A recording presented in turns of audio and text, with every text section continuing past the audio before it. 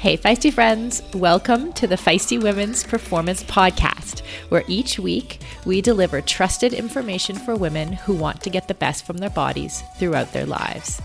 Learn to feel and perform your best through our 4 pillars of performance: physiology, nutrition, mental health, and culture. I'm your host, Sarah Gross, and this is a Feisty Media production. Hey, Feisty friends, welcome back.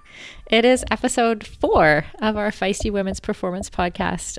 Thank you for being here.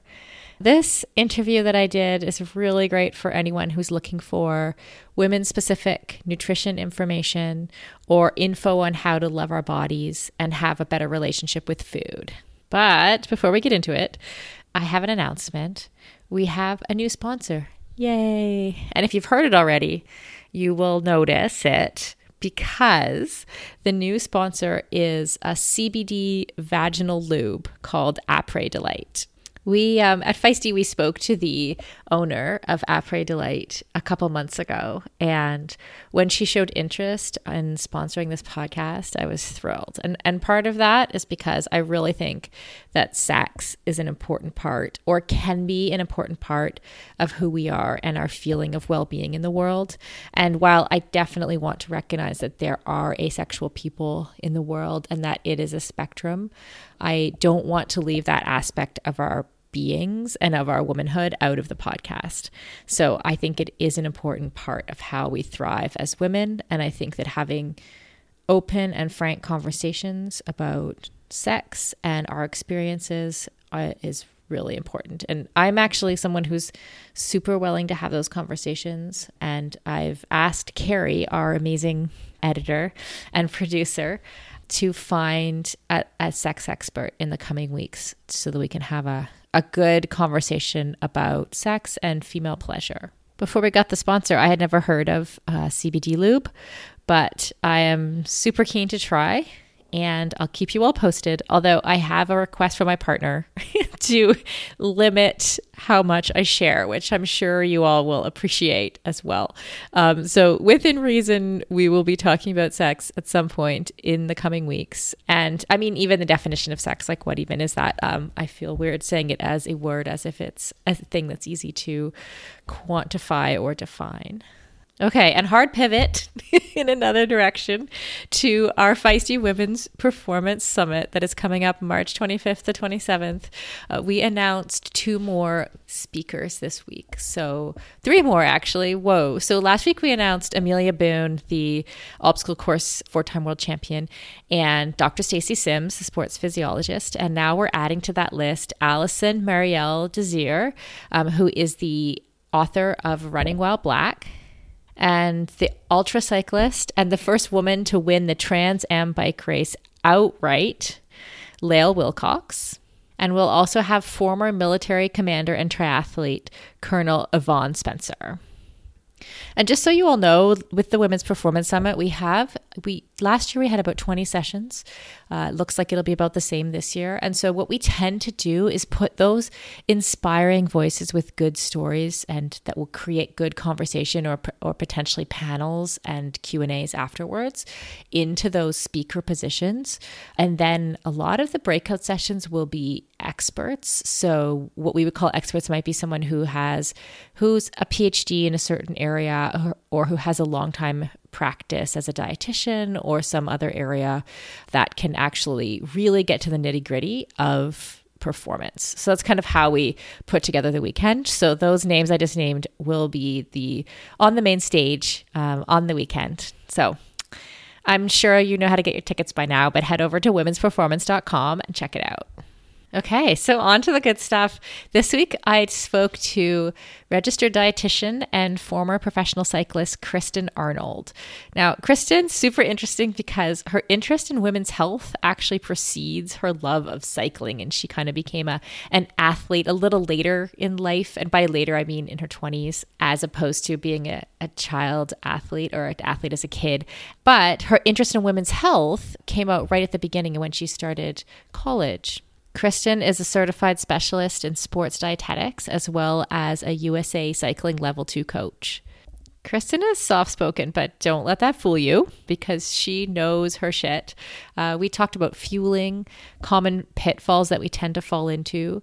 We talked about sorting through the diet trends like intermittent fasting and paleo. We also talked about, I know a lot of folks suffer from GI issues during and after exercise. We talked about navigating perimenopause. And perhaps most importantly, we sort of took a deep dive into how we learn to stop fearing food and start loving ourselves and our bodies. So I won't hold you hostage to my voice any longer. Let's talk to Kristen. As a lifelong runner and triathlete turned CrossFitter, I am stoked to announce that the athletic eyewear brand Tifosi Optics has joined us as a partner here at Feisty Media. Tifosi sports glasses hit all the marks for athletes. They're shatterproof polybicarbonate, so the lenses not only reduce glare, but also offer scratch resistance, which I 100% need. They stay in place when you are moving. The hydrophilic rubber nose pads actually get more grippy the more you sweat, so they are secure and don't slide down your face even when you're running in hot conditions. No matter what sport you do, Tifosi has shades for you. Whether you love tennis, fishing, pickleball, running, cycling, or just hanging out on the beach. They are super reasonably priced, which I love, so I can have multiple pairs that go with any outfit. And of course, Feisty listeners get a special discount. So head on over to tifosioptics.com and use the code FM20. FM as in Feisty Media to get 20% off your order. That's FM20 at tifosioptics.com. I'll put a link in the show notes to make it easy for you. Building muscle can be tough and gains can be so slow, even for those of us who do a lot of strength training.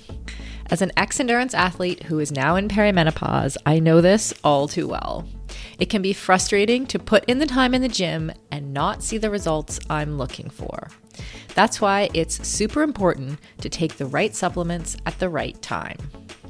One of those supplements is essential amino acids, which are needed to trigger muscle protein synthesis. Muscle protein synthesis happens when you eat high-quality protein, like eggs or whey. And by supplementing with additional essential amino acids, you can make sure you are getting the full benefit of your training sessions. Targeted essential amino acid formulas can be up to 4 times more effective than just eating protein. I've been taking amino acids for almost a year, and in combination with eating quality protein and a couple other supplements, I have managed to turn the tides on age-related muscle loss, which starts at 30 for women, by the way, and I have continued to make strength gains as I head towards 50. AminoCo has been a long-time sponsor of Feisty Media and has supported all of our brands and podcasts over the years. I recommend starting with AminoCo Perform, and you can grab some at aminoco.com/performance. If you enter the code PERFORMANCE, you will save 30% and receive a free gift if it is your first purchase. Give it a try and let me know how it goes. That's aminoco.com/performance and use the code PERFORMANCE to save 30%.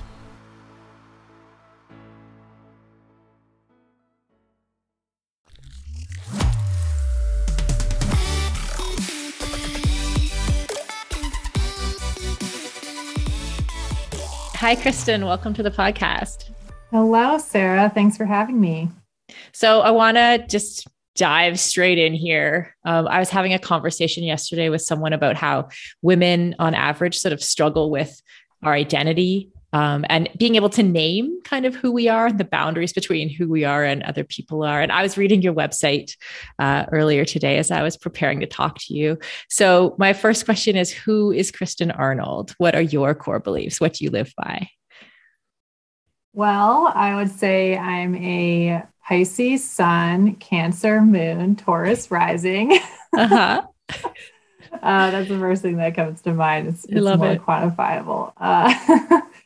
But thinking about that, me as me, I feel like I have a really strong sense of accomplishment, and I tend to be very goal-oriented with a constant striving to find compassion and empathy for others. Mm-hmm. And also I'm fairly process oriented. So I like to get things done and check things off and fill in boxes. Mm-hmm. I love that. I find this, somebody asked me a similar question to this, and the first thing that came to my mind is that it's a process, right? Like our understanding of our identity is a process. So whatever you would answer today might not be the same even tomorrow or whatever. 100%. Yeah. Mm-hmm. Tell us about your journey with sport. Like, were you an athlete as a kid? I know you're a cyclist now, but how did you get there? Yeah. Growing up, I did a lot of rec sports, like a lot of other kids. Just your parents sign you up for whatever's on the rec list at that season. And I played volleyball in middle school from ages 11 to 13. But then I was in marching band in high school. So I didn't do any sports from ages 14 until 21. And really just found my community there with the band nerds, and just had less time for sports. Although my gym teachers always were trying to encourage me to do sports because I was really competitive in gym class. Mm-hmm. Interesting. And then now you've discovered this passion for cycling. What does that like? How would you describe that passion? How did you find it? And what does it mean to your life now? Yeah. When I found it, before I found cycling, I was really involved in environmental justice activism and community organizing. Mm-hmm. And so that was my passion for life, other than going to school and doing the dietetics thing. But I got really burnt out when I was around 20 and decided to pass over a lot of the leadership roles I had to other people, and was in this transition period. And this family I babysat for just gave me a bike to borrow. They're like, here, you can go do this now. And I started riding with the mom, and they introduced me to cyclocross practice, and mountain biking. And I made a lot of friends really quickly. Mm-hmm. And I also really liked how I got immediate gratification from the fitness aspect of cycling. Like I never really pursued physical pursuits. Like I never tried to get better physically at anything since volleyball when I was, 11 to 13. So that was something I found I really, really liked. And then also I could do that with my friends. And I was in Columbus, Ohio. That's where I grew up and where I started my cycling journey. And it's a really tight-knit community in Central Ohio for cycling. Like everyone mountain bikes, everyone road cycles, everyone does cyclocross racing. So it was a really supportive, encouraging community. And that definitely fueled me as well. So the passion I would describe as one part personal pursuit of this kind of drive for excellence physically and mentally. Mm-hmm. And then also within the community, just helping to bring that sense of accomplishment to other people.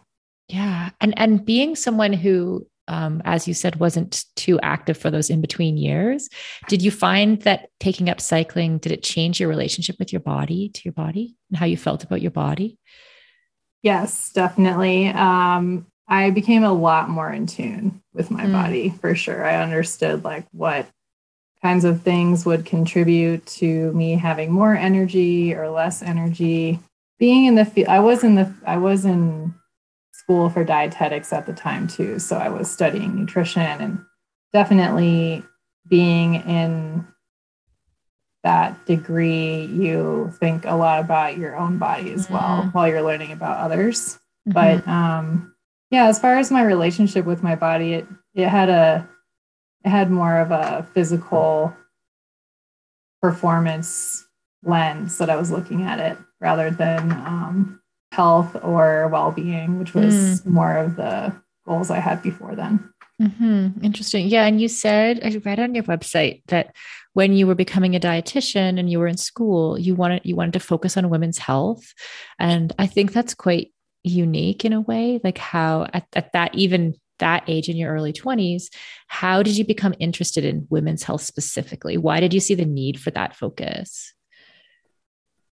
When I was in college, I actually started as an environmental science degree, and then I switched to dietetics because I really wanted to help people on a more personal level. So my goal was always to help people. But like I mentioned, the environmental activism burnt me out pretty quickly. And so I felt like nutrition was a way that I could relate and connect to people on a very personal level and change and help them change for the better, and also the rest of the world.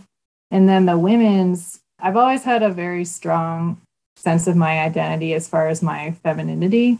And at the same time, also a sense of anger and rejection towards the patriarchy. And so with the women's health focus, it was really to provide that resource for women to understand their bodies better, connect with them, a population that I felt very connected to already. Yeah, I really relate to that in terms of that kind of the anger, even the observation of the patriarchal structure under which we live is like, I have sort of childhood, I don't know if anger is the right word, but definitely upset of some kind. Yes. Like, do you have moments in your childhood that you remember realizing like, oh, wait a second, something I do may not be valued as highly because I'm a girl? Or do you have experiences like that? I do, for sure.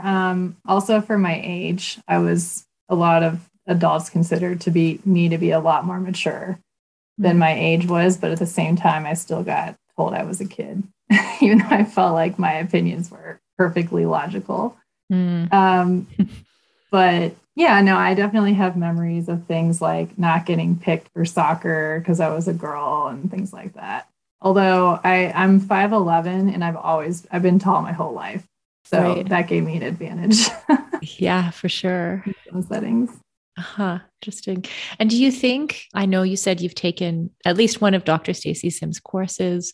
Do you think women need specific information for dietetics broadly, but also for sports nutrition?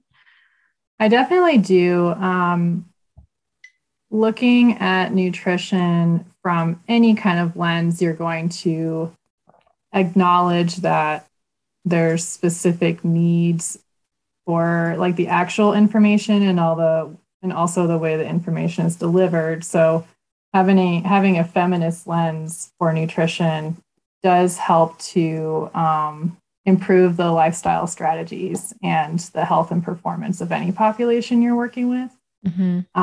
But in my professional journey, I've really been growing my passion for understanding like specifically what women need and what they will gain the most from. So there's like a physiology side as far as people that were born with female reproductive organs and have menstrual cycle. Like there's definitely more research coming out. Really started in the 80s, but it's now coming to the forefront as far as a lot of what Live Feisty does, Feisty Media focuses on. So there's that aspect, like acknowledging and honoring the physiology, but then also the cultural. So the messages that women receive from the media or the population or in general are much different than men. And so it's really important to acknowledge that and understand how to unpack that so we as a group can move forward with positive lifestyle changes. Yeah, I love that's kind of everything we're about too with this podcast, like the Women's Performance Podcast, and understanding that overlap between the cultural pieces that go along with understanding physiology, nutrition, and also mental health. They all like I really think it's hard to focus on one without another, you know? How do you see that? Like, how do you see some of the culture pieces playing out specifically in sports nutrition? Well, in the research, I mean, there was always this double standard. I know you guys will definitely talk about this on the podcast if you haven't already, as far as women weren't studied in sports nutrition experiments because they acknowledged that the menstrual cycle was such a strong compounding factor. Mm-hmm. But then also, if you look up the recommendations from the Academy of Nutrition and Dietetics, or from I always forget, it's ACSM is the organization. Mm-hmm.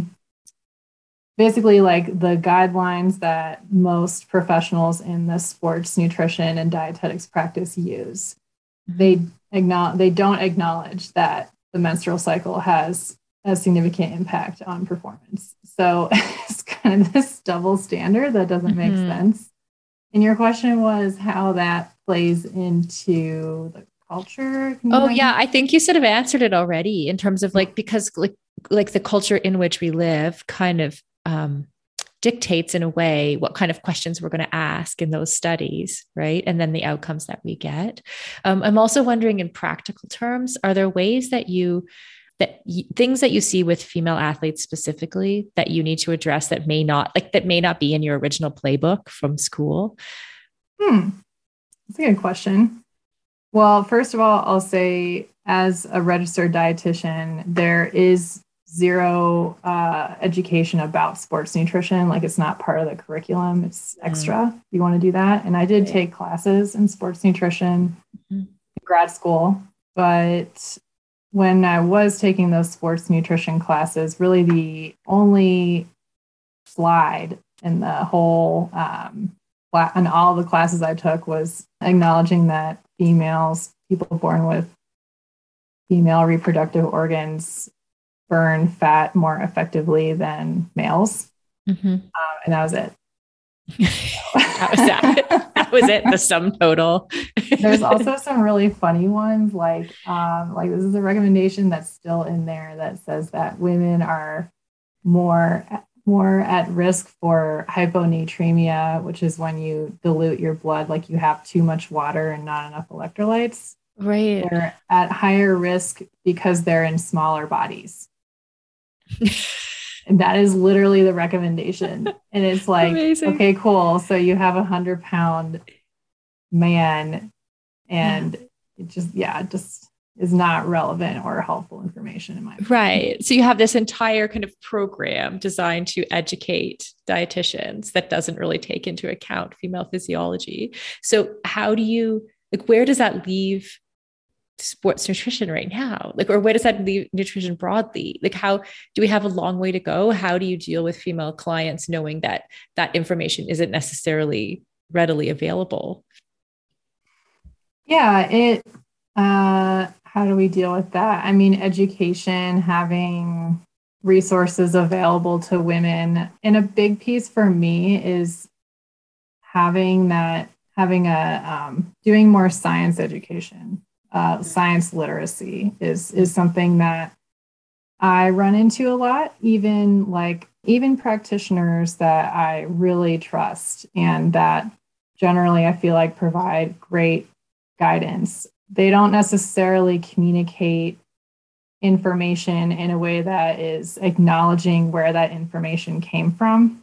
So like, for example, you can say like, women need more carbs in the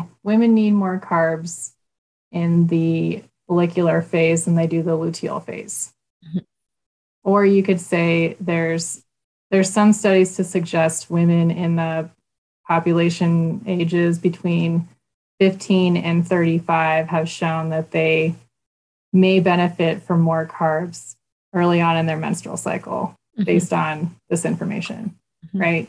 And so like when I'm communicating with my clients, providing the information in that context helps them understand that it's always a moving target. We don't really have clear answers at any one point. And even if we think we do, we really don't, because the science is always changing. And so I think having that kind of mindset helps people to understand that if they're confused, it's not because there's competing or conflicting answers, but rather like as a profession, we're constantly trying to use all the information we have to provide the best recommendations at the time.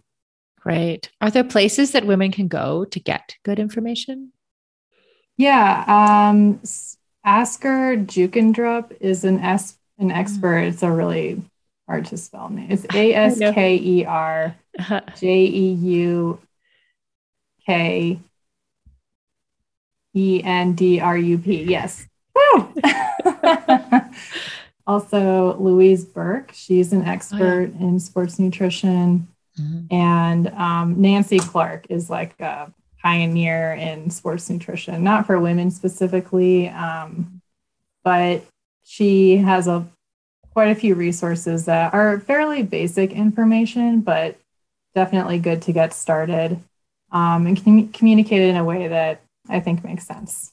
Right. And then Stacy Sims, of course, like she's always up there. But I guess to answer your original question, like I do feel like, especially all this new, really exciting information that people can really connect with on a personal level of like their menstrual cycle or their life stage or where they are as a person in a female body. It's important to acknowledge like a lot of this research is fairly new, and it's really helpful to integrate that and see how it works for you, and not necessarily like feel like we have all the answers right now. Totally. I often say like we have a wave coming, right? Because there are a lot of folks because this wake up call we had around, oh, oops a daisy, we forgot to take women into account in the studies, and then there's lots of women doing PhDs in certain areas, sports science. I'm sure it's the same in nutrition science. It's the same in like health broadly. So we're going to have a new wave of information, and then that wave that, new information comes along, and all of that information shifts and changes as we learn more things. So I think we're like just at the beginning of like the first studies that happen aren't necessarily going to be the ones with the most precise information. It's definitely better than no information, but like, I think like we're like looking down a line of like a very bright future, with new information. Yes, very exciting. Mm-hmm. So I'm wondering from your, like in a practical sense, in terms of your practice, like what are the most common challenges you see for active women in terms of their nutrition? Yeah, the most common challenge, I mean, I wouldn't say challenges, maybe I'm not going to answer this directly, but I will say something that we problem solve, like me with the client, really often is meeting their body's nutrient needs, right? Like meeting their body's energy and nutrient needs. And generally speaking, I would say something crazy like 80% of my clients probably are eating not enough, and only 20% are eating about as much as their body needs according to the calculations or more.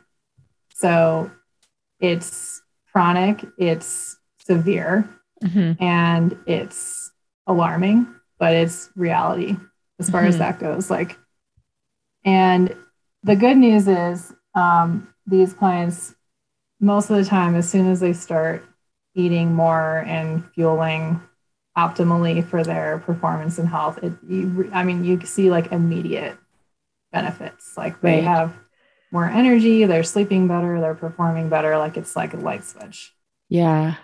Yeah. And I mean, I'm going to take a wild guess and say that's probably related to, I think our topic 2 weeks ago was about diet culture, right? And the messaging around our bodies and restricting calories as a way to lose weight and maintain a certain body fat percentage, et cetera, right? Like, is that how you read it too?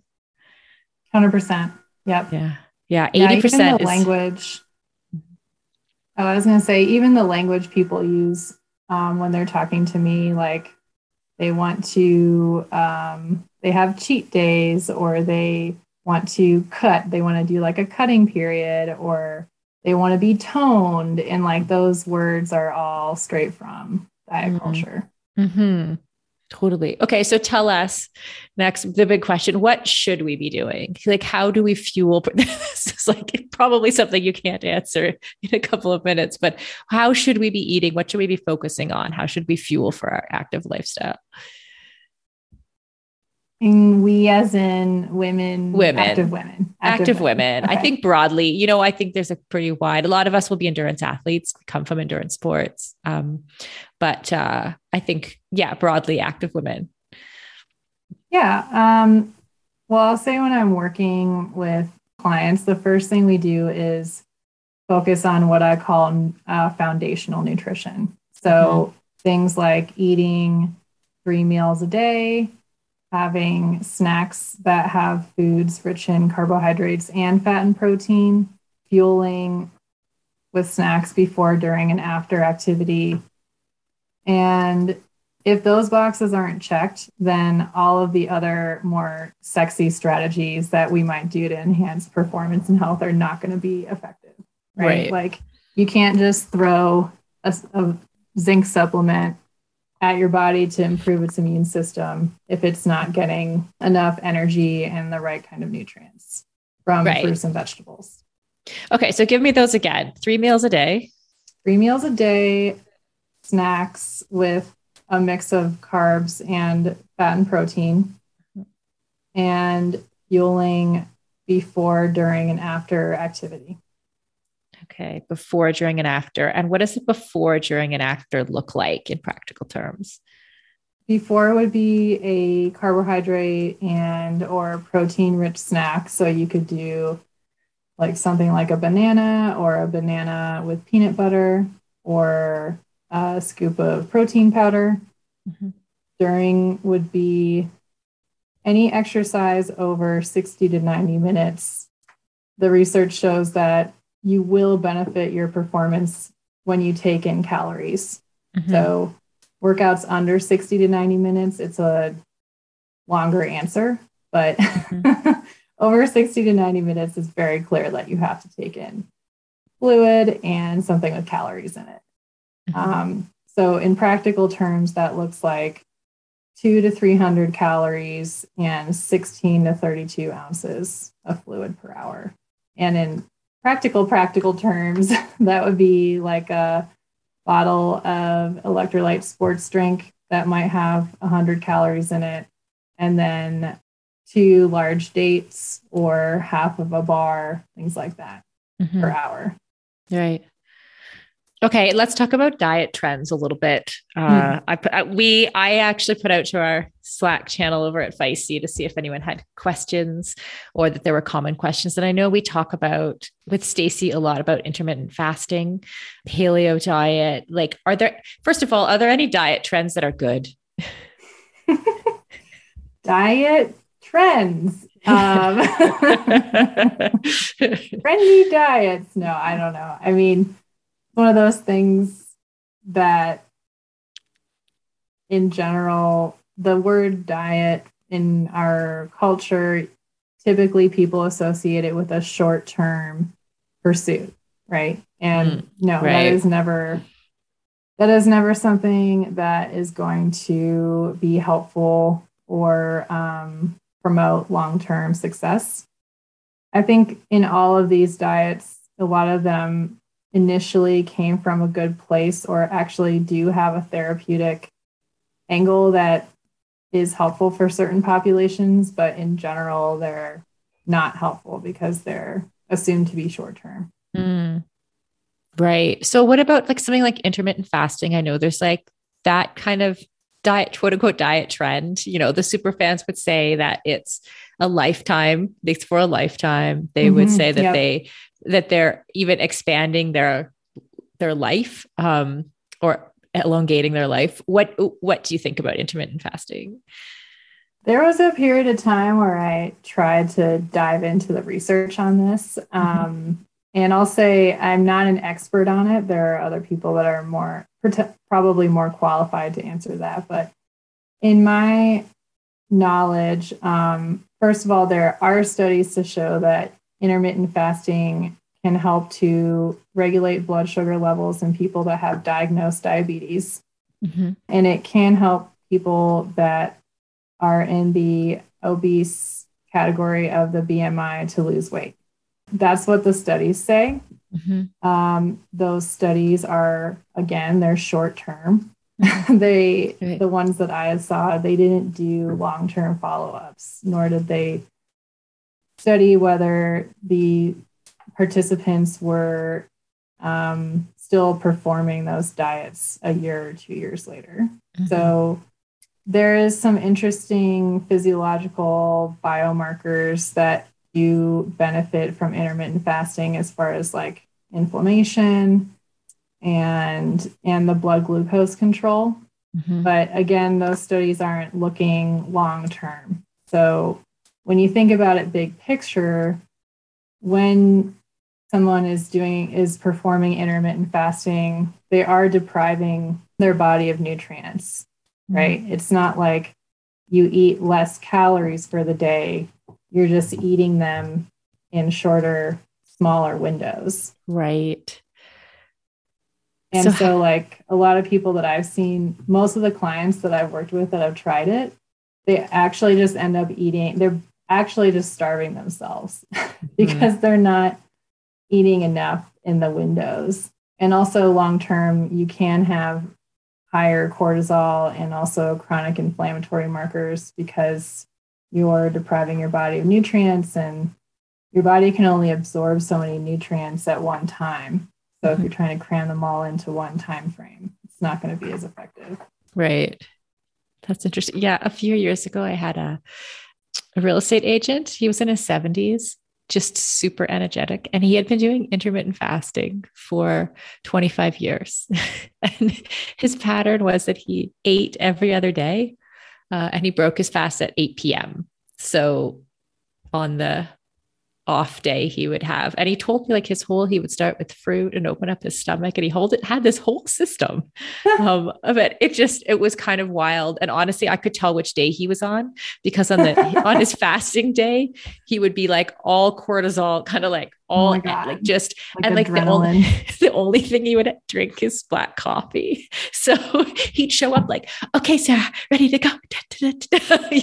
And then on the day when he was eating, of course, on that day, he's probably eating, at least 1.5 times, I would hope, the calories that he would eat in that day if he just ate 3 meals a day. Then he was a lot more like heavier and sluggish. It was just a very interesting and funny, and it become part of his personality. Like that's who he was. But that's the only person I've ever known who like long-term. So as an experiment of one, I'm going to say he was still alive. So that's good. That's about all the only box I could check on that one. Okay. What about paleo? I know that's something that, it's kind of a recent trend that a lot of people ascribe to. What do you think about paleo, especially in terms of women's nutrition? Well, first I'll say that all these diets kind of have different definitions, right? And paleo is, in my opinion, the most broad subjective term people use. It's just like, fair. And I have clients that have told me they're paleo. I'm like, okay, so what does that mean for you right now? Because like, it's just really broad.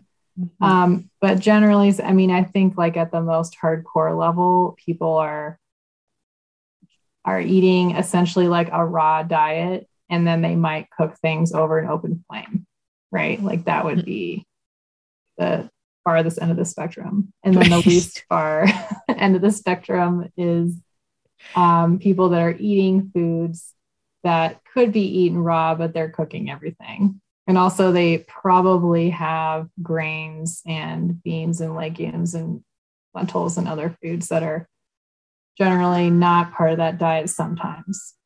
And in practice, I would say the biggest limitation of a paleo diet is you're really limited by your choices for carbohydrate-rich foods, right? Because you're cutting out grains, any kind of processed grain, beans, legumes. And so those foods are incredibly nutrient dense. There are so many like per calorie of food, vitamins, minerals, essential fatty acids, essential amino acids, and just pure quantity. Like it can be really challenging to eat enough volume of food with that limit, without those food groups. That's what I was thinking. It's hard to imagine being able to eat enough carbohydrate without, I don't know, at least some kind of processing of some of your foods. Right? Mm-hmm. And it's super expensive. Like that's definitely one of the most expensive, quote unquote, diets you can do. Right. And the time commitment to preparation too. Like as a busy athlete, I'm not sure I would want that. Mm-hmm. Yeah. Which sort of leads me to the next thing about GI issues. I know, like I used to coach triathletes. This is a super common one. Like people who have GI issues and can't have struggled either during a workout or to eat after a workout. What do you suggest for those people? Yeah. So first of all, it is harder to eat. It's your blood is all diverted to your limbs for the exercise and out of your gut, right? So it is objectively like more challenging to eat during activity than not for a number of reasons. But that doesn't mean that your body doesn't incredibly effectively respond to food and calories and eating during exercise when it gets what it needs. So I mean, I don't like to use the word hacking because I feel like it's kind of a jargony, right, trendy word, but like, yeah, there's a lot of, if you were to exercise like intuitive eating, for example, like your body intuitively may not want to eat during exercise. Mm-hmm. But when you do start to eat during exercise, you realize, oh, I actually have more energy. I'm able to put out more power or go faster. And so in order to do that, you have to train your gut. You have to train your gut to take in food and calories and fluid while you're exercising. So if you're starting from a place of like never eating, then I would start with like 6 to 8 ounces per hour, sipping in small amounts, like teeny tiny little bites of bars or blocks or fruit. And then working up to a lot more than that. Mm-hmm. But you do actually you train your stomach to expand during exercise. Like your stomach is not naturally expanded necessarily, but once you start to, just like you're training your body to do exercise, you're pushing past your body's limits in order to make physiological adaptations, which translate to higher oxygenation, higher mitochondrial density. You can do the same with your gut and increase the amount of enzymes and space for your food and fluid to go. Endurance sports should be accessible to everyone, right? That's why we are so excited to be partnering with Motive. Motive is one of the fastest growing training apps in the world today, with thousands of amateur athletes signing up every month and a nearly perfect 4.9 star rating in the App Store. You are not a template, and your training plan should not be either. Prepare for running races, triathlons, cycling events, duathlons, or swim runs, however your season schedule shapes up, and get training written by some of the best coaches in the world in each discipline who know what it takes to help amateur athletes reach their goal on race day. The app takes the training written by those experts and then creates the most optimal training plan for your schedule, abilities, and goals. Plus, the training is fully customized to your race schedule, how much you can train each week, your current abilities, and the goals you want to achieve in your race. You can use the app for free as long as you want, or get all the upgraded features from the app for just $19.99 a month. But as a Feisty listener, you can sign up at mymotive.com and use the code Feisty for 2 months of full premium access. That's right, you get 2 months of premium for free. So you quite literally have nothing to lose. So head over to mymotive.com, MYMOTTIV.com, and use the code FEISTY, FEISTY. And on a personal note, I know the founder of Motive, and he is driven to make triathlon and all endurance sports more accessible for the athletes who care about their performance, but who aren't quite ready for a full-time personal coach. If that sounds like you, definitely try the app for 2 months for free. You literally have nothing to lose.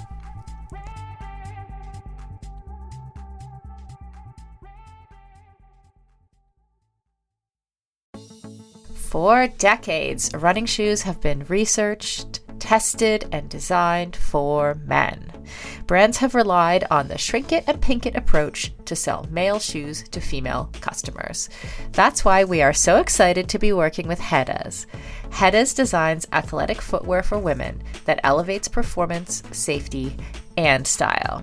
Hedas unlocks the science behind women's biomechanics through dedicated research, creates better shoes for women that support their longevity and performance, and establishes new design standards to promote transparency in a male-biased industry.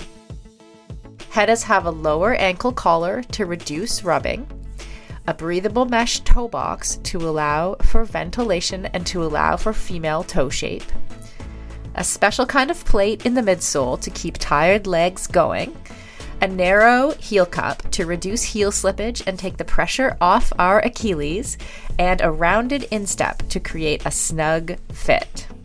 Hedas has 3 shoe models designed for different sessions: the Alma Cruise for long runs, the Alma Tempo for training days, and the Alma Speed for pushing the pace. I've personally been running in the Alma Cruise and I love them. It's the shoe I always wanted and never knew I needed. The fit is perfect in every way. You can get your own pair of Hedas at hedas.com and use the code FEISTY20 for 20% off. That's FEISTY20 at hedas.com, and it will all be in the show notes. Oh, interesting. So, okay, would this apply to me as well? So I'm I did Ironman for 14 years, and I was one of those people who was like fairly lucky on being able to take in food during training. I always like sipped my gels and stuff like that. Like I wouldn't try to like onboard a ton of food at a time, but generally I wouldn't have problems. But now, as someone who sort of exercises like 1 hour a day, typically like mid-morning, I struggle to eat in the morning. Like, is it possible to train? I haven't really thought about this, but is it possible to train my gut in the same way to eat more calories in the morning? Yeah, definitely. I mean, lots of people don't eat anything in the morning at all, ever, like until like 2 p.m. And it's definitely like, once you start getting in the habit of doing that, your body will then expect it. And then going back will be challenging. So, right. And I'm sort of, I was used to eating in the morning before because I would work out, have a small snack and then work out, and that would trigger my appetite. So I think that's part of it now, is that I don't have that appetite trigger happening until I work out, say at 9 or 10 in the morning. And by the time I'm done, it's like, it's close to lunchtime, or I'm having brunch anyway. Like, is there a benefit to trying to push some of my food ingestion further, or like to the top of the day? There's definitely a benefit to that. From a fueling perspective, during exercise, like you'll have more energy during your training or your workout or activity if you have fuel in there. And also from a metabolic standpoint, there are some studies to suggest that people with female reproductive organs have more sensitive insulin in the morning than the evening.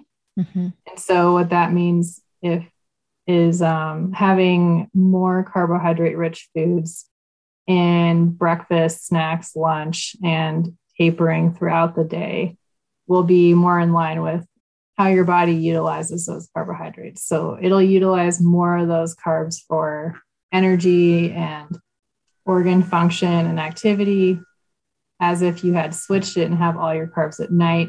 A lot of those carbs will be used for storage instead. Right.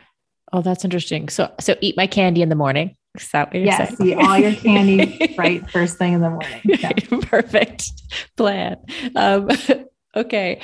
Another question, personal question for me too, but I'm thinking our listeners will probably appreciate it. Like I'm just starting to come into some symptoms of perimenopause. Is there anything I can shift in my diet now to help get me through the next few years? Mm-hmm. What I found is a lot of the concepts are similar throughout the life cycles of women, but it's just more, it's like way more important when you're in perimenopause that you honor those strategies. So the strategies as far as tapering the carbs throughout the day, having more carbohydrate rich foods in breakfast and in lunch and less in dinner, and fueling around exercise, having those carbs and protein for, during, and after your activities. So those two, and then also incorporating anti-inflammatory rich foods that promote less inflammation, can help to regulate those hormone levels, more helping your body along. So fatty fish like salmon, sardines, mackerel, herring, and foods rich in antioxidants. So berries, sweet potatoes, anything orange. So winter squash, carrots, things like that. I love it. If it can come down to a color, that's an easy category. Yes. Right? Orange. Vitamin A. Exactly. I love it.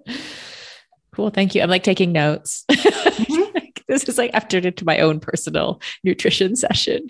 Thank my master's thesis was in developing a dietary intervention to lower chronic inflammatory markers in postmenopausal women.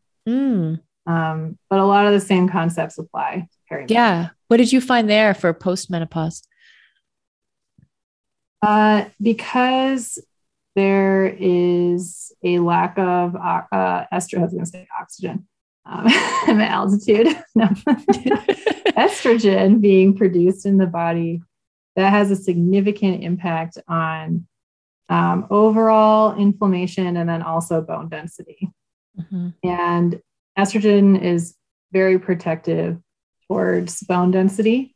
And so in order to counteract that, incorporating these anti-inflammatory rich foods can help again to address the fact that there's less estrogen being produced. And it's pretty significant. Like we were, like all of our participants had lower chronic inflammatory markers at the end of our study than in the beginning. Cool. I love it. Yeah. Okay.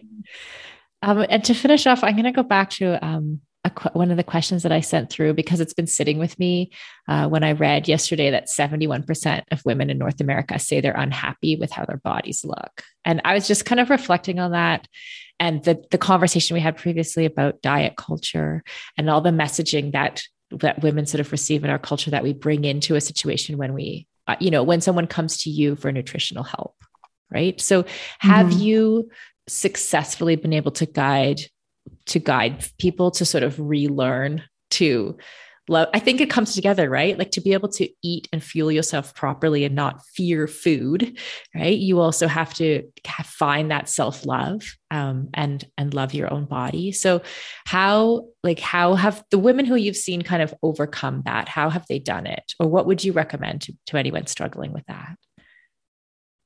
Yeah, I think it takes a couple different strategies at the same time, right? It's not just like yes, there's a light bulb that goes off at some point, but it's usually an accumulation of different strategies. And I am very fortunate that I feel like I have been a part of women's journeys in that. From pretty often in my practice, women will come to me with specific goals, and in dietetics, I was trained in a technique called motivational interviewing. And one of the principles is called rolling with resistance. So rather than like trying to fight your instincts or what your brain is telling you to think, like kind of like rolling with it and incorporating mindfulness into those thoughts. So when you have a visceral or emotional response to something in relation to your body, like starting to learn how to not dissociate, that's not the right word, but like approach it with mindfulness. Right. Or like observe that feeling kind of yes. thing. Yeah. Yeah. Uh-huh. That takes a really long time. Right. So that's one strategy. Another is definitely working with practitioners that have health at every size training or expertise is incredibly valuable. Just having that lens, having healthcare practitioners that are empathetic to that and understand those factors. Stop following toxic social media accounts. Like that is like like if you're doing that, it's like it's going to be incredibly difficult for you to get on the other side of that journey. It's like feeding the beast kind of thing. Exactly. Yeah. Like at some point you can start to view them in a different way. But like starting out, like, especially if that's part of the reason that people are having these feelings, like that's a strategy that needs to be addressed immediately. That's so interesting. Cause I think social media is great and it's terrible. It's everything. Yes. But like we can curate our feeds, right? Like it's not an all or nothing proposition kind of thing. Like you can get rid of all the bullshit from your feed if you want to. Like every once in a while an ad will sneak through because someone's paid to put their message in front of you. But for the most part, I love being able to go, oh no, like and unfollow. Yeah, exactly. Yeah. I think in my practice, a lot of what I help to support women in is just acknowledging how nice it is to have optimal energy levels, feeling healthy, and having good performance, and how those are really the keys to happiness rather than an aesthetic lens. So, and again, that's what we're working towards. It's not like we're just going to do that immediately. But. Right. Yeah, it is. It's a funny thing because I think once you say there's not there's no magic moment and things have to be worked on. And I totally agree with that.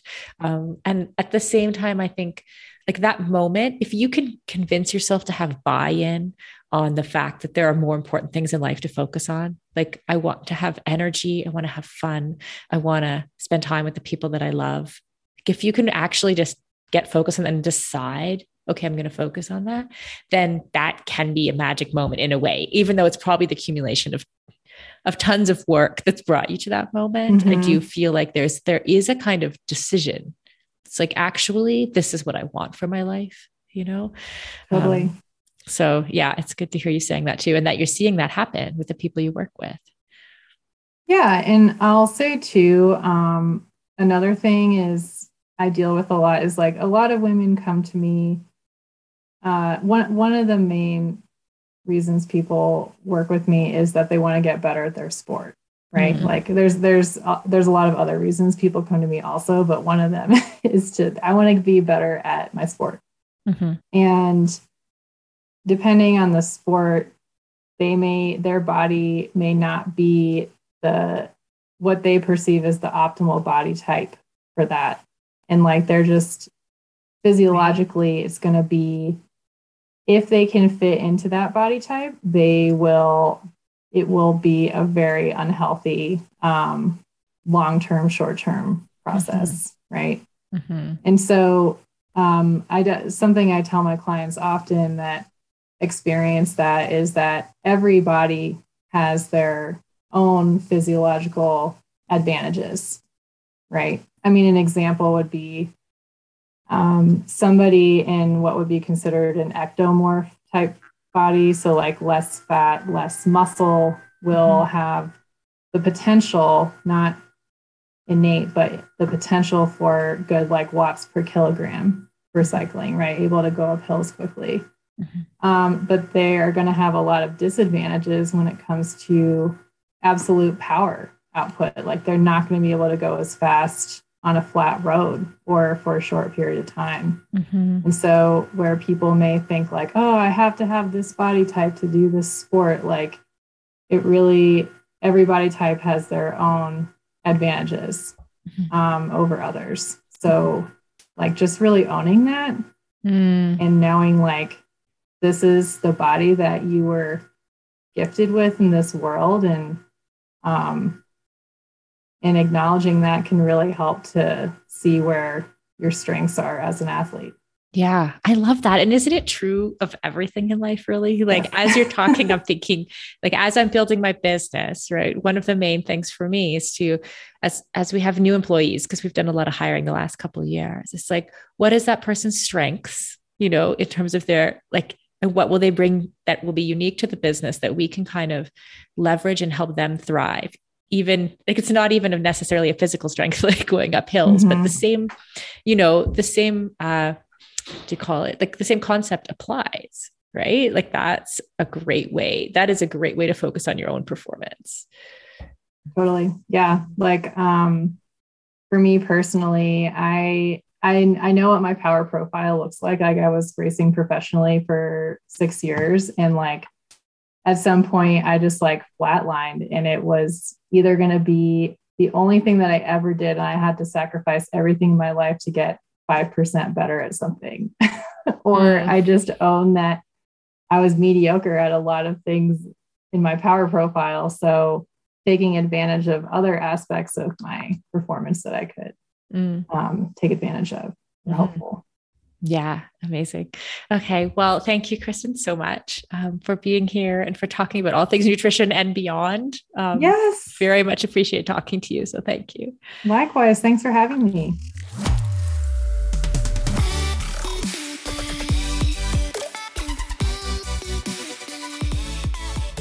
Well, I hope everyone enjoyed that conversation with Kristen as much as I did.